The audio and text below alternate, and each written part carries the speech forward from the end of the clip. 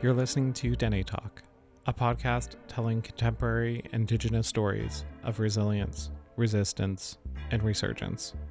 On today's episode, we're going to explore a tableau of two different Indigenous women's experiences. Shaylee is a 20-something indigiqueer working for her community of Laxon, and she also performs as a burlesque dancer under the moniker of Scarlet Hummingbird. Gwen is a Decho Dene and Cree Métis psychologist, and after a number of years of successfully practicing privately, she gave it all up to return to school and complete her PhD. We're going to hear stories about the violence that Indigenous women face and the barriers that they experience every day living in a colonial society. And we're going to hear about how through their work and their craft and their connection to their indigeneity, they empower themselves and their communities. This is episode 1. It's called Resilience.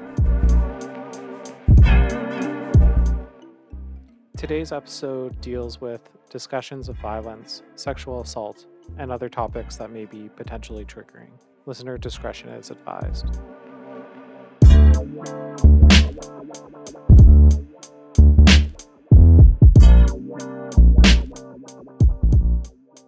This is Shaylee Robinson. And she is Coast Salish. I'm from the Laxon First Nation, which is located in the Cowichan Valley in the Gulf Islands. I also have lineage to many other Coast Salish nations. And so my great-grandmother is Joyce Moody, who comes from the Warren family here in Songhees territory and the Moody family over in Squamish territory. And my great-grandfather is the late Clifford Thomas, who comes from Laxon and Cowichan tribes, which is in Gowitsin territory in the Cowichan Valley. She lives on the beautiful, traditional, and unceded territories of the Lekwungen-speaking people and the Wasanich people, known as Victoria. I like to joke that I've been in Victoria since the womb. She's a Capricorn, and she's had a substantial professional career. Oh, man. So I've had a wild career. To list some of the jobs that she's had so far, she's worked in student governance at the local, provincial, and national level. She's the executive director at the Victoria Poetry Project, a position she's held since 2018. And she's worked for the BC government as a junior policy advisor. I worked for Carol James in her constituency office for about 2.5 years. She's worked for the BC Royal Museum. The knowledge branch as a, this is the longest title I've ever had, a cultural learning programming facilitator. And now she works for her nation as a community preventions officer. I'm working for my nation, which is probably the best thing ever. She's a spoken word poet and a burlesque performer. My stage name is Scarlet Hummingbird. This is Gwendolyn Donna Villebrin. And she is a registered psychologist. Full disclosure, she's also my auntie. Can I call you honey now? She was inspired to enter psychology because I just feel like with Grandma and Mushum's influence from an early age, I knew I wanted to serve the community and be a help to people. And I also kind of recognize the importance of being in that role of being an advocate and kind of supporting those who maybe struggle with having their own voice. I wanted to talk to her because not only is she one of the smartest people I know, but she also has an illustrious professional and scholarly career. She holds a Master's of Science in Counseling Psychology, and after a number of years of practicing, she's returned to school to complete a PhD at the University of Alberta. How's that been so far? I'm a sucker for punishment. Yeah, because as you know, I mean, I had 15 years, outside of school and, was, working and had a very successful and thriving private practice. I had a beautiful office on the River Valley. Did you ever see my office? Gwen and Shaylee are both driven professionally. They've worked extensively to better themselves, and they're deeply committed to giving back to their communities. Shaylee's connection to Laxon is deeply personal. We go over on little boats, and as soon as I can see the island, I start to cry. Every time. I just start to well up. It's really emotional and really powerful for me. I'm starting to well up now. Laxon is a small nation. We have just over 200 members. Most of our membership lives between Victoria and Nanaimo, but we do have quite a few members who live on the Lower Mainland, some who are back in Ontario, and then quite a few who are down in Washington and Lummi. So this is... Laxon is also known as Valdez Island. It's located between Galiano and Gabriola Islands, and is one of the Gulf Islands in the Salish Sea off the coast of Vancouver Island. Valdez Island is essentially split up into thirds. Essentially, 1/3 of it is our land, 1/3 is Crown land, and 1/3 is private land. And our third is comprised of 3 reserves that aren't connected to each other and are of varying sizes. We're going to hear more about Laxon a little later, but for Gwen growing up, grappling with her identity was difficult in her youth. I felt like I kind of had to hide it. You know, it was almost like it was a secret, like something that I needed to try to keep private and secret. It was shameful to be Indigenous. And so it was really just about trying to pass. Her friends and the Indigenous women she interviewed for her master's thesis actively hid their indigeneity. The cold, hard reality is rather than face the overt racism in Canadian society, Indigenous people would actively work to obscure their heritage. About how they would lie to people and say, "Oh, I'm French. You know, I got a French last name, and that's who I am," right? They wouldn't mention their Indigenous heritage as part of who they are. And so that was kind of, you know, in some ways when I look back to how I was as a young person growing up, I really felt like I was walking on eggshells, just trying not to be noticed for the fact that I am Indigenous.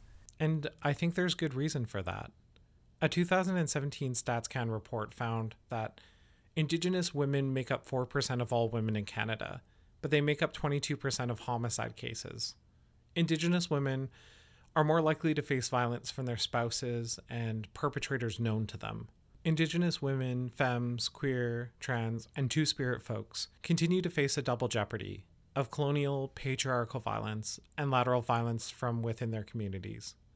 This is something Gwen internalized as she completed her master's. The hardest part at that time is that where I was at in my life is I didn't really value myself as it was, like as a young Indigenous woman.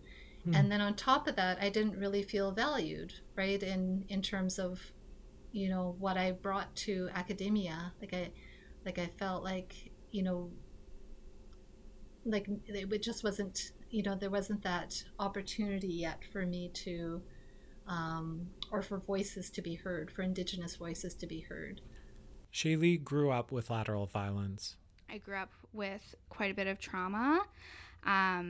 One of my mom's partners was abusive in every sense of the word, and I witnessed some truly horrendous things as a kid and experienced some truly horrendous things. Another dark reality for Indigenous women is that they are 3 times as likely to experience violence from their spouse than non-Indigenous women. And as a result, have an anxiety disorder and have probably struggled with depression since I was a little kid, but we didn't know until I was 16. So it's been about 10 years of consciously working with that, and that can get in the way of just about anything. As I think most people know, mental health can absolutely be a barrier. Growing up in a violent environment is an unfortunate reality for many Indigenous children. A study from 2014 found that 21% of Indigenous participants self-reported witnessing violence by their parent, step-parent, or legal guardian, compared to 10% of non-Indigenous participants. And this can lead to higher rates of depression, anxiety, and other mental health issues for Indigenous people. For instance, Indigenous people's suicide rates are 3 times that of non-Indigenous people in Canada, according to a national household survey from StatsCan. Well, there's this thing that a lot of women experience, and then on top of that, especially if you're a BIPOC woman, called imposter syndrome, where you're doing a thing and you feel like you don't have the right to be there. And I've absolutely struggled with that my entire life. And especially if I'm in a position of leadership or I'm holding authority in some way, always feeling like, no, you don't belong here. Which sucks, and I've try to work through it, but it's ever present because of the cishet white patriarchy. Imposter syndrome is something that I've struggled with as well. It's something I feel like a lot of Indigenous people struggle with. Issues of not feeling worthy, not being enough, not deserving positions of power or deserving of happiness. For Gwen, from my experience, it was very much grounded in the fact that I was Indigenous, right? So it was, I was constantly fed messages that Indigenous people don't belong, right? And so with that messaging, it affects how you feel about yourself. So it wasn't just psychological for me where I felt like I was an imposter, and I'm not really. It was actually literally true, right? That I was told that I was an imposter. Even with these barriers that are common for a lot of Indigenous people, Shaylee found ways of overcoming these through the connection to her family and her nation. I'll have some moments where I'm really low and like I can't do the thing, and then I'm like, no, remember where you come from. Remember all the chiefs who are walking with you, your ancestors who are looking down on you, like you, not looking down, who are, watching and lifting you up. You can do the thing. You got really strong blood. You can make anything happen. For Gwen, it was her older sister. Your mom always pushed me, always encouraged me to be more than what I thought I could be. She did that like when I was a child. Like she would send me books that were far too heady for me, but it sent me the message that, I could read these books if I really, put my mind to it. And the fact that she had that faith in me, right? That I could learn and I could be something, right? She always encouraged that. Do you remember that song, Tracy Chapman, She's Got Her Ticket? Mm-hmm. She's got her ticket. I think she's gonna use it. I think she's gonna fly away. Remember that song? So anyways, it's all about, a young woman kind of flying out beyond, her current circumstances, right? And so I was sleeping in, as teenagers usually do, and your mom would blast that song full tilt to get me out of bed. But always, always, always trying to push me. And then I remember even when I was thinking about going to school and I was thinking about social work, because I really liked the social justice angle of social work. And it was your mom who said, why be a social worker when you can be a psychologist? So, like, honestly, like, if your mom hadn't said that, I would have applied to be a social worker. And so I kind of, and not to minimize or put down social workers or anything being less than, but it was just kind of like her push. And I think to this day, well, if she had said, why be a social worker? Why not be a medical doctor? Like, maybe I would have been a medical doctor. Kinship ties are crucial for Indigenous people. Family can help push you to action as well as connect you to your homelands. For Shaylee, her connection is... It's really grounding for me and a really good reminder of where I come from, what my people have been through, how resilient we are, and the work that lies ahead, especially in making a better future for our younger generations. And, I always also look at the lens of making the world a better place for my little siblings. And this is something that I find common amongst my Indigenous friends. There's a drive to make the world a better place for each other. Yes, because I think that really attaches or connects to that value of anything that we do. We're thinking about others, that the value of being from that system, kind of a collectivist worldview in many ways. Shaylee is an A-type personality, like a hummingbird, like the namesake of her stage name. Hummingbirds are super busy. They're flying around, which is something I definitely identify with because I take on all the things and I don't know how to say no. But also nurturing and being there for people because you're doing all of those things, and taking on a lot of community care, which is something that I identify with for sure. Shaylee's extensive career, she's gathering experience and expertise. So I'm gaining a lot of skills and knowledge there, and I have experience working in treaty and Indigenous governance, which I hope to be able to bring to my community as well. Laxon is currently going through... Currently in a process called an incremental treaty agreement, where basically, because we're still involved... The Incremental Treaty Agreement, or ITA, allows for the possibility of Laxon to gain a small amount of traditional territory here on Vancouver Island, with the potential for more with the formal treaty agreement. Currently, they don't have anyone that lives on their territory full-time. We have a couple staff members who will go over for a few days at a time to do like maintenance and taking care of the island, lots of care work. And some of those staff members are community members as well, but we don't have anyone who resides there full-time. The ITA would allow them to have an accessible homeland they would be able to inhabit permanently. And for us, that kind of involves building a municipality from scratch on this new chunk of land, and eventually the island as well.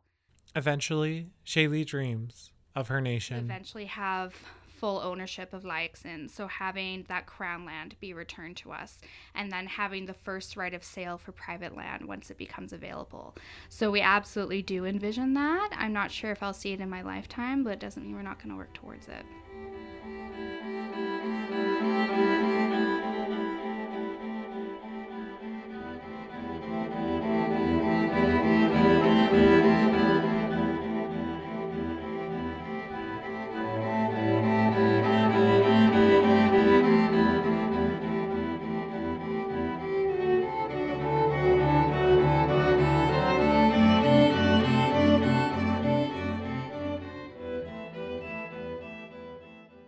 Gwen worked with Alberta Tour of the Truth and Reconciliation Commission.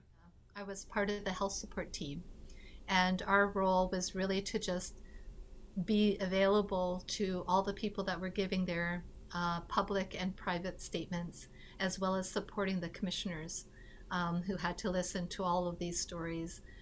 So we were there to sit with people as they shared their stories. She heard story after story. It was from northern Alberta to southern Alberta. The stories of residential school survivors. And to hear the pain, and also to see the courage of these people being willing to say, to speak out, what their experiences were. In our family, we have 3 generations of residential school survivors. So we have Mushum, and then we have his grandpa, and then on Mom's side, we have Grandma.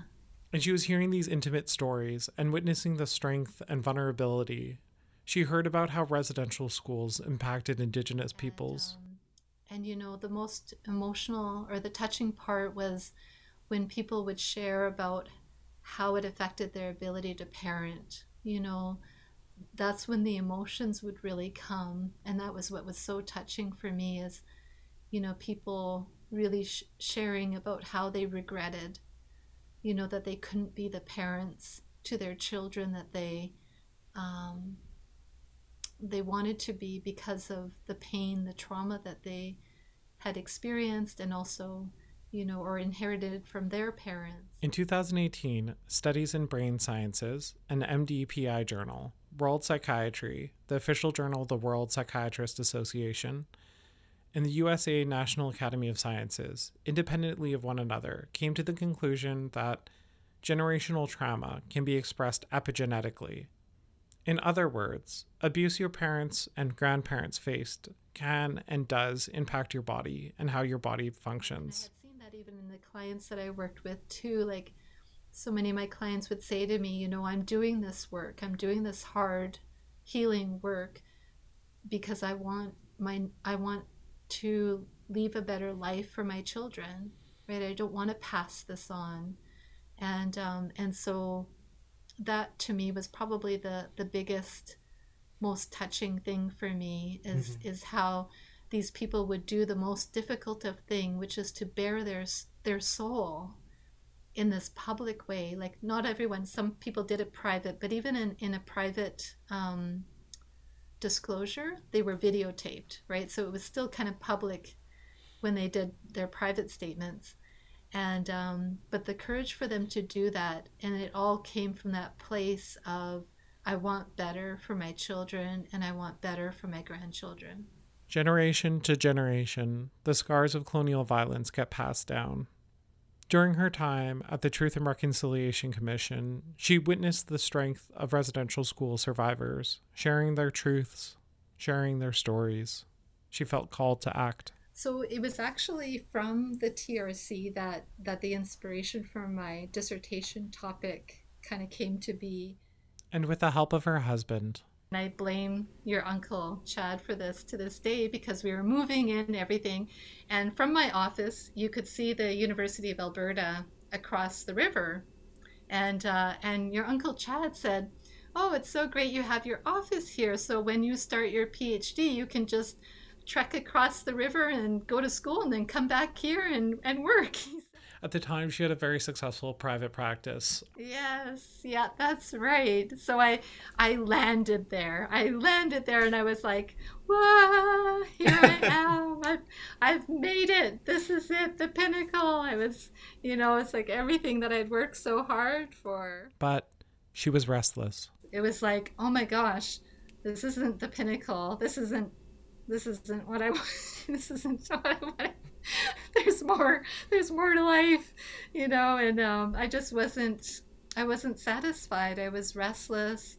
And as much as, I loved the work that I did, I felt called. I felt called primarily by the Truth and Reconciliation Commission and the work that I did there, and the stories that I was witness to, and the people that I supported. I couldn't just do the work that I was doing, as valuable and important as it was, because I was primarily serving Indigenous people and their families who were impacted by the residential schools. I wanted to do more, and I wanted to challenge myself in terms of supporting all the voices I was hearing, because after the TRC, Indigenous people were talking. More and more Indigenous people were talking, and more Indigenous people were voicing that things need to change, and I wanted to be a part of that, and so that's what eventually kind of led me back to letting go of my private practice and going back to school. For the 15 years of her private practice, she was primarily working with Indigenous peoples. She was seeing the effects of intergenerational trauma and how it played out on the community. And people were talking, sharing their truths. She felt like she needed to act. As she was going through the process of applying for her PhD, something unexpected happened. She was getting interviewed by her advisor. She asked me, "Okay, tell me emotionally how it affected you," which was, relatively easy to explain emotionally how I was affected. And just to take a quick levity break, for my aunt, the registered psychologist, of course it was easy for her to talk about her emotions and feelings. And then she asked, how do you feel it's affected you physically? And it just hit her. And it was in that moment that it kind of came out of me, that I felt like my struggle to be able to have a child, my infertility, was connected to this generational history of the Indian residential schools, and kind of the bombardment of messaging that I had been on me, in terms of feeling like, as an Indigenous woman, I would not be a good mom. And that was messaging that I think was I picked up on, just in terms of knowing about the disproportionate number of Indigenous children who are put in care, and hearing from people about the struggles of the gaps in their parenting, and kind of feeling like they were failing, right? And so there was this worry inside of me, that I inherited. And then also, I think my belief too is that the legacy of the residential schools, of the removal of children, I feel also left an imprint on me, physically. And so it was in that moment that I said that, and then that's always stayed with me. And of course, it's a very personal topic. I mean, it's not an easy thing to talk about, but I feel it's important, because we need to hear from Indigenous people about what intergenerational trauma, how intergenerational trauma gets lived. Mm-hmm. We need to hear these stories, and they come out in these stories that you wouldn't usually imagine, right? So for, I don't think people think about linking infertility to intergenerational trauma necessarily, right? But that's a story I wanted to tell.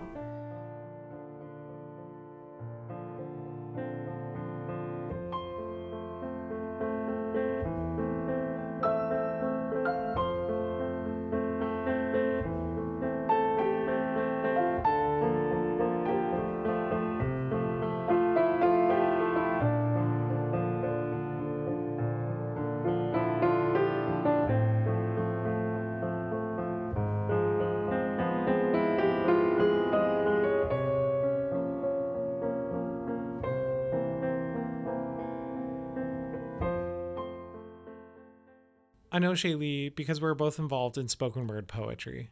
So in 2011, I started attending spoken word poetry shows at what used to be the Solstice Cafe. There were tons of fire in Vic Slam. R.I.P. Right?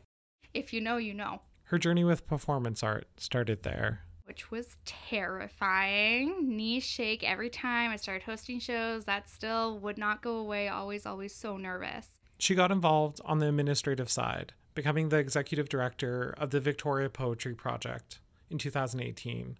And she started going to burlesque shows for the first time. When I was working at Starbucks, a coworker of mine brought me to a burlesque show, and I had no idea what it was, to see a friend of ours perform. And I was like, I don't know what's happening, but people are taking their clothes off on stage. There's glitter, there's confetti, there's feathers. I like this. She ended up looking into classes with local legend Rosie Bitts. And she started offering these classes called Learn to Love Your Jiggly Bits. And I was like, oh, that's really interesting. And I thought, this looks like a really rad class. It's like all about loving yourself, be more comfortable with your physical body, and like maybe learning some sexy things. And she ended up going to a couple of Rosie's shows. Where she performs with a band, she sings, she tells stories, she strips. She has guest performers who strip as well. And I was like, this is cool. She made time in her busy schedule and signed herself up for some courses. I went to my first class, and the first class was just talking and saying, hey, this is the history of burlesque. This is what I want to teach you. This is what you can become. And I was like, holy crap. I was not anticipating becoming a performer of any kind. I just wanted to feel good about my body. She had her apprehensions about performing. But I did. And I loved it. And at first, she was nervous. I moved through my choreography way too quickly because I was so nervous. And everyone's like, Shaylee, slow down. You gotta wait for your cues. You developed this. It's okay. You know what you're doing. But eventually, and when I was performing, I felt so comfortable on stage. There were no shaky knees. I was having the time of my life. And I actually realized at one point that I was behind in my choreo. I was going too slow. I was like, oh, shit. Let's speed this right up. And so I finished my act and I went off stage and I was like, this needs to be part of my life. That's non-negotiable. I need to do this again. And so, Scarlett was officially birthed. With the creation of Shaylee's burlesque performance, it was a way for her to not only reclaim her body, but also her narrative. I am a survivor of multiple sexual assaults. And as a fat girl, I've always had a difficult relationship with my body. But in burlesque, it's really, really healing and it's really empowering. And, I'm up there on that stage. I'm wearing whatever I want. Everyone is paying attention to me and what I'm doing, and they only see what I let them see. And I can take that back at any second. Nobody gets to touch me. They are purely there to witness. Harmful myths such as the squaw or Indian princess, the use of indigeneity in Halloween costumes, or movies like Pocahontas or Peter Pan, they all work to create this myth of Indigenous women and girls as lewd, dirty, and sexually deviant.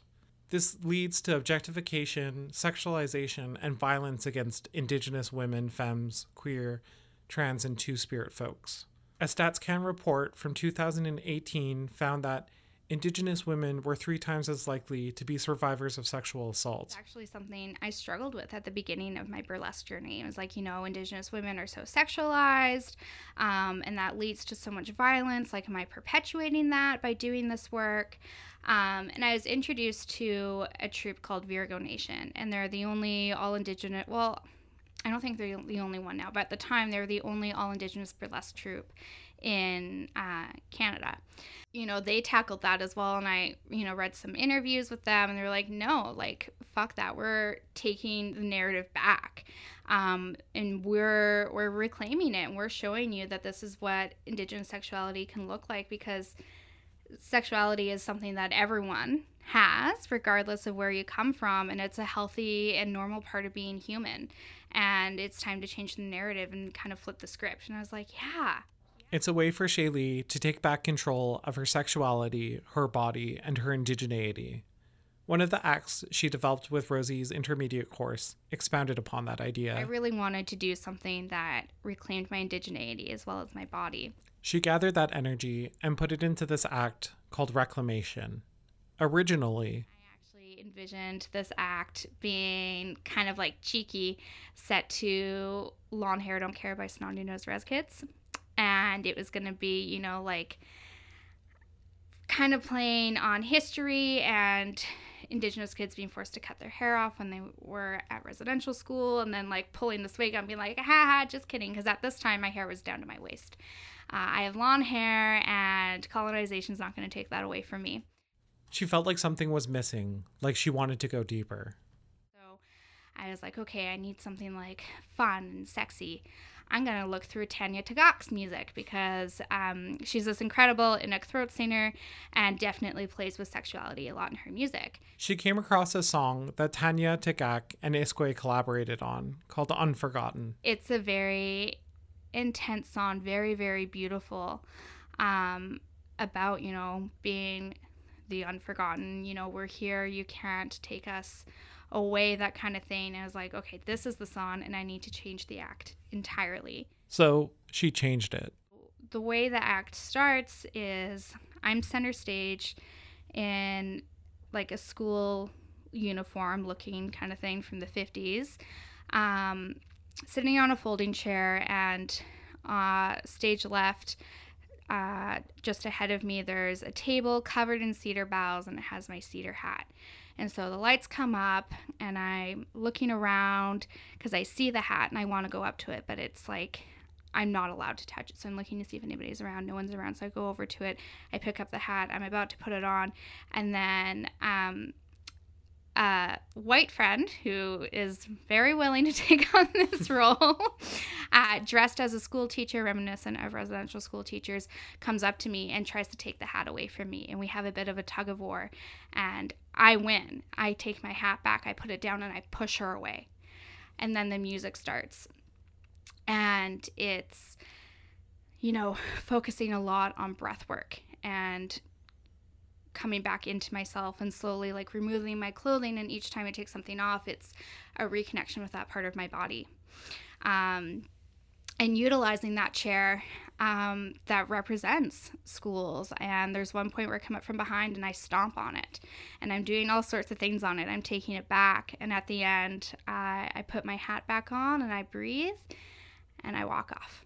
A lot of Shaylee's burlesque work is like that. Subvertive, political, and angry. One of the most powerful performances of my life, and will always stick with me, was in September of last year at the Coxsila Music Festival. Coxsila Music Festival is an excellent community-driven festival held on Cowichan territory. The festival gets its name from the Coxsila River, which feeds into Tlapalos, which is Holquinam for what is also known as Cowichan Bay. Holquinam is also what Shaylee's people of Layaxon speak, their neighboring nations. And we were specifically performing on the stage in the chapel. And so I was like, okay, wow, I'm performing in a chapel at the site of a former residential school in neighboring territory. This is really, really intense. The room is packed, full to the brim. To the brim. There were people spilling out into the hallway. That's how many people want to see it. And right now during COVID times, it's kind of a scary thought, like, oh my God, so many people. But back then it was like, but also kind of scary. Shaylee's the first act, and she's nervous, but she's ready. It starts. This act, starts with me on stage, and lights come up, and there's no music until I push away my colonizer, is the name of the role. And then the music starts. And so, everything started. It went really smoothly. I push away my colonizer. I start breathing. I take off my cardigan. And then the music stops. And I kind of laugh, and I don't really know what to do. And then they say, it's okay. We'll start from the beginning. Shaylee just laughs, shakes it off, and starts again. And so we just start the music part from the beginning. And so I kind of improvise a little bit.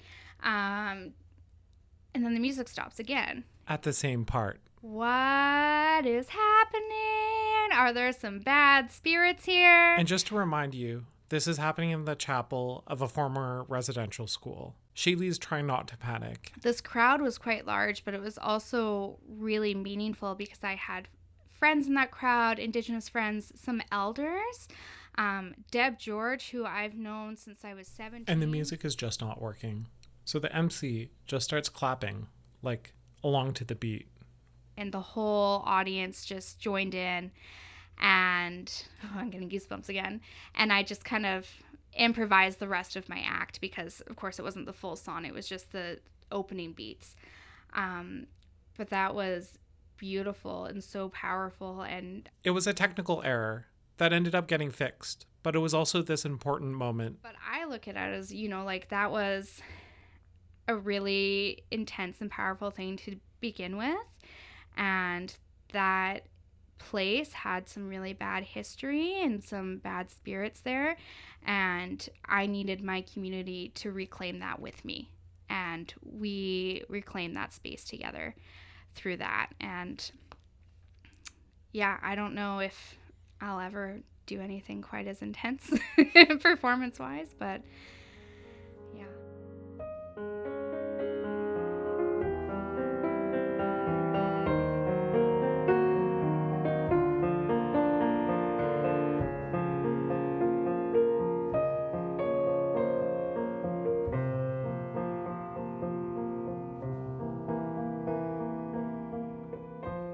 Sometimes when we think about the past and we revisit it with a critical eye, then things can become illuminated.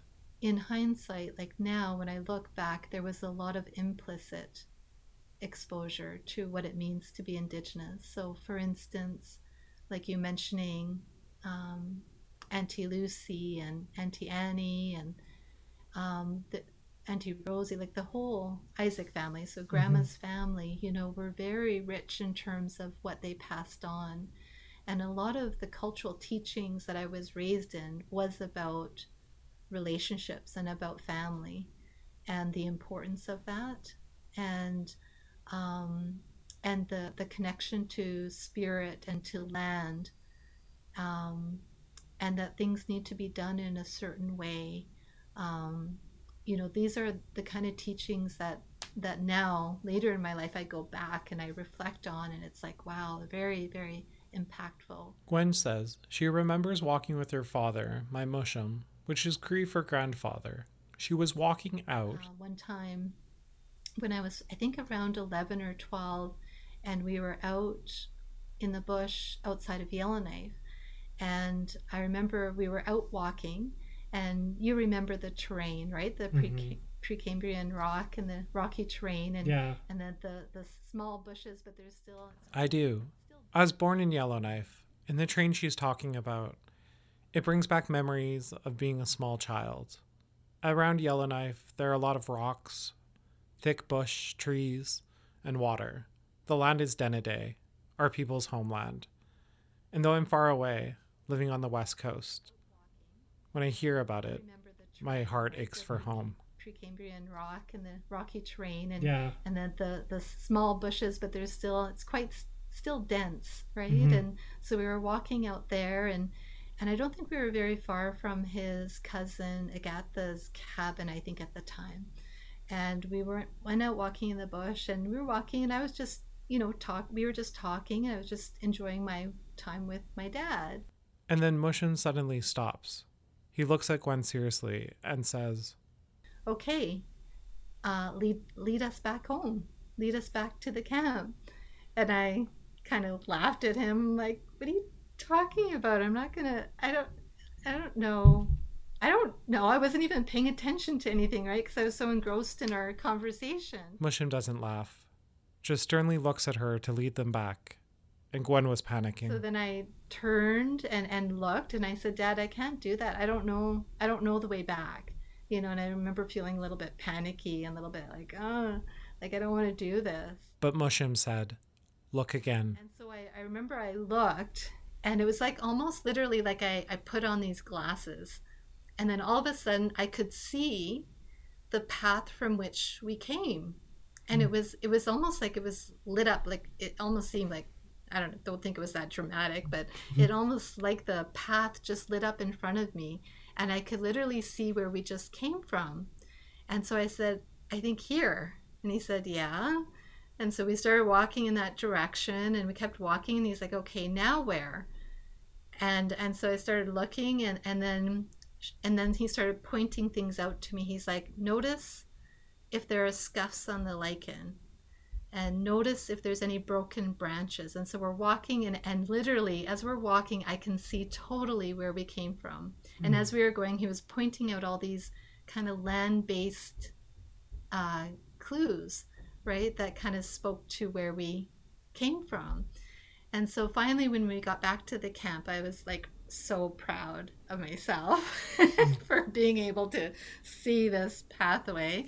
And he said, I'm glad you did that. And I'm basically said, these are important skills. If you ever get lost in the bush, you can always find your way home. Mm-hmm. And I think that that's just an example of one of the multiple teachings that it's not explicit. It's not about a certain ceremony or a certain cultural experience in our family. It's just a very subtle, very gentle teaching that Mushum passed on to me at that time, and how it built my sense of confidence, how it built kind of my sense of knowing that I could read the land, a little bit better than maybe I could before, that there are always clues of where you've been, right? Mm-hmm. And that you can always find your way home, which that in itself is a big lesson that, can stay with someone for the rest of their life. Yeah, so I think, connecting to what it means to be Indigenous, I think always thinking about where you come from, always thinking about your home and these small teachings. Like some people might think that our cultural connection is something really big, and performative, and not necessarily, right? It's about the things that happen at the kitchen table. And, that's to me what that is, what that means. Mm-hmm. Sometimes our connection to our indigeneity is something big and performative, literally, like Shaylee's burlesque. Or sometimes it's small, like the teaching of your father, how to read the land. And maybe sometimes it's something in the middle. The colonial government of Canada has tried to erase Indigenous people from these lands through state violence, residential schools, disease, the 60 scoop, the banning of cultural practices, the erasure of land, culture, and people. They sought to destroy the Indian within us, to make way for the settler state, but it didn't work. Though we carry the scars of colonialism, the intergenerational trauma passed down generation to generation, I think we also carry the gifts of our ancestors. Just like the connection through our DNA, I think these bonds are passed down, generation to generation. And though we have all suffered at the hands of colonialism, we are strong and we are resilient. There is a Cheyenne proverb that states, "A nation is not conquered until the hearts of its women are on the ground."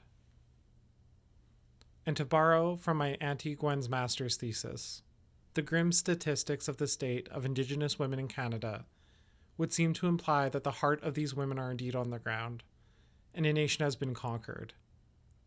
But the results of this investigation point to the contrary. The Indigenous women in this study had the courage to work through their fears and their pain, and by healing themselves, this healing undeniably ripples out to their children, their family, and their communities. We are not conquered. We're still here. And in this installment, we've heard stories of resilience. And next week, we talk about how we fight back. Masicho for listening.